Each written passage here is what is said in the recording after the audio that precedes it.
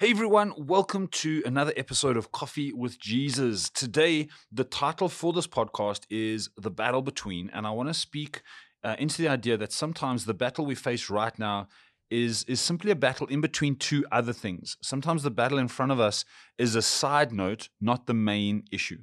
And sometimes we can be so sidetracked by something that was only ever meant to be a moment. So the question is, how do we navigate the battle in between? If you're new to our podcast, welcome. Thank you so much for joining us. To all those who listen in and week out, welcome back. As far as possible, we release this podcast every Tuesday, and the point is just for us to grab some coffee or tea, perhaps in your car on your way to work or dropping off some kids at school, perhaps just in a nice quiet place or a gym. Let's just spend 10 or so minutes together speaking about something that may help us become more like Jesus. So if you haven't yet, please subscribe to this podcast on whichever platform you're on. Why don't you give it a share or post it on your social media, and let's dive into today's session. To set the stage a little bit, I want to give you some context.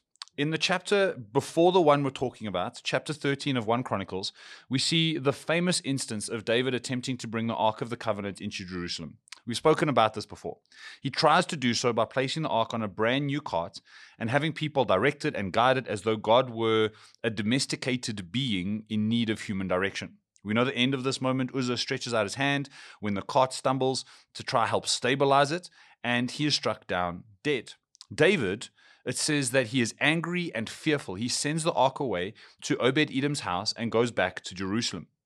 Then, in chapter 15 of 1 Chronicles, we see David try again. This time we see him go about it as biblically as possible, if you can use that phrase. He uses Levites, he calls for consecration, he prepares a place, he moves the ark this time with a mixture of worship and sacrifice. And so he does it all well, and the end is the ark is back, or the ark is in Jerusalem.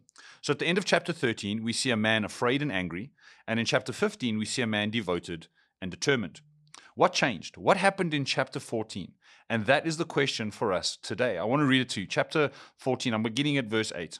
It says this: When the Philistines heard that David had been anointed king over all Israel, all the Philistines went up to search for David. But David heard of it and went out against them. Now the Philistines had come and made a raid in the valley of Rephaim, and David inquired of God, "Shall I go up against the Philistines? Will you give them into my hand?" And the Lord said to him, "Go up, I'll give them into your hand." And he went up to Baal-perazim, and David struck them down. And David said, "God has broken through my enemies by my hand, like a bursting flood. Therefore the name of that place is called Baal-perazim." And they left their gods there, and David gave command, and they were burned. And the Philistines yet again made a raid in the valley. And when David again inquired of God, God said to him, "You shall not go up after them. Go around and come against them opposite the balsam trees. And when you hear the sound of marching in the tops of the balsam trees, then go out to battle. For God has gone out before you to strike down the army of the Philistines." And David did as God commanded him, and they struck down the Philistine army from Gibeon to Gezer. And the fame of David went out to all the lands, and the Lord brought the fear of him upon all nations. So this is what I mean about the battle in between. Chapter 13 is about the ark failure. Chapter 15 is about the ark success. And then right in the middle is this battle with the Philistines. And I think what can happen is that we can forget that the major issue of the moment, the major religious and political issue, was where the ark is. And into that come the Philistines.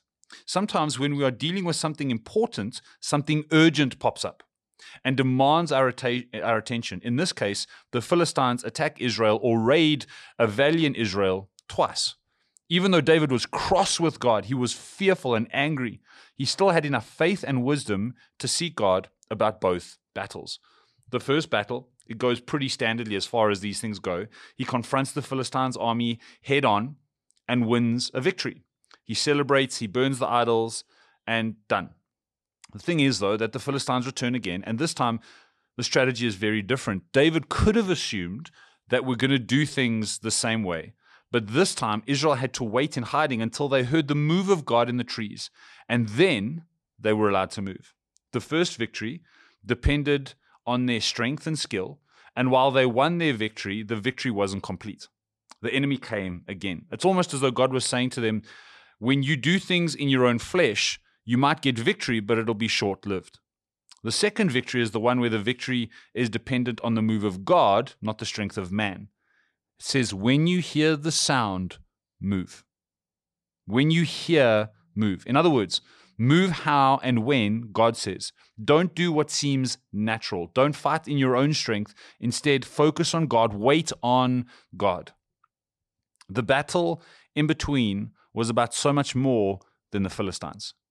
Now, the Philistines were coming up. There was aggression from their side. There was all of that. But God used it to show David more than just what the battle was about. In fact, the battle was just a canvas upon which God painted a truth that Israel, and especially David, needed to learn. And here is the lesson. You can absolutely do stuff in your own strength and do what makes sense in the natural, but you can only get so far. The victory will only be short-lived. You will only ever see limited fruit and success. But if we do things God's way, even when it makes no sense, you see complete victory. Think about how David might have seen that victory in light of what had just happened with the ark.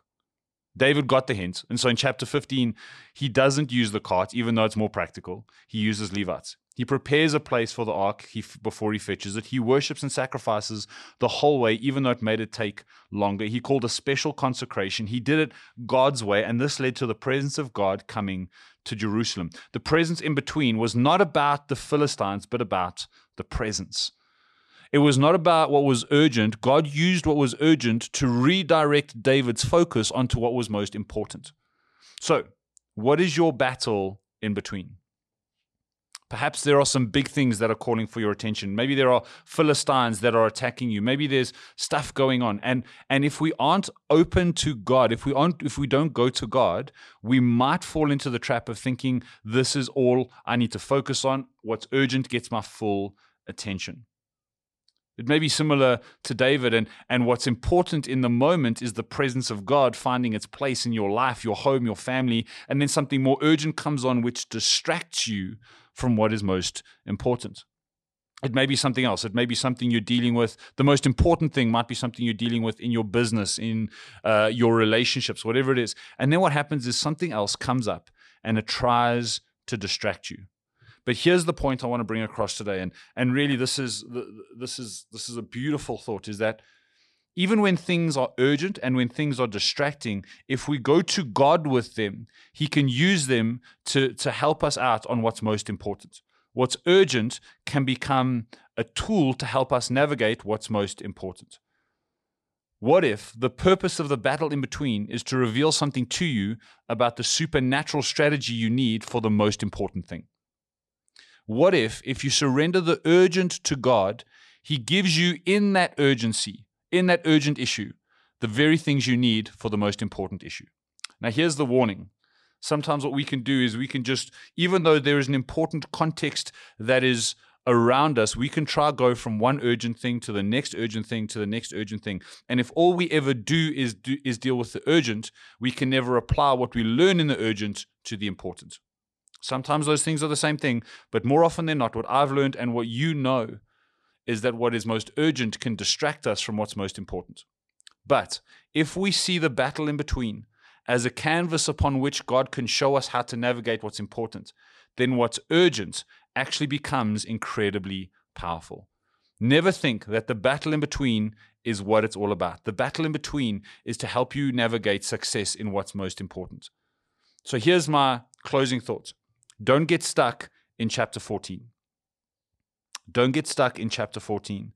Chapter 14 serves chapter 13 and 15. It finds its place, it finds its purpose in between. Don't make the battle in between your primary focus. Keep your eyes on what's important. Keep your eyes on what's most significant. Leverage what's urgent so that you can navigate what's important. I hope this has been a word just to encourage some of you. Some of you know that today you are navigating what's urgent, and I pray that God would reveal things to you about how to navigate what's most important. God bless you. Have an amazing week, and we will see you same time, same place next week.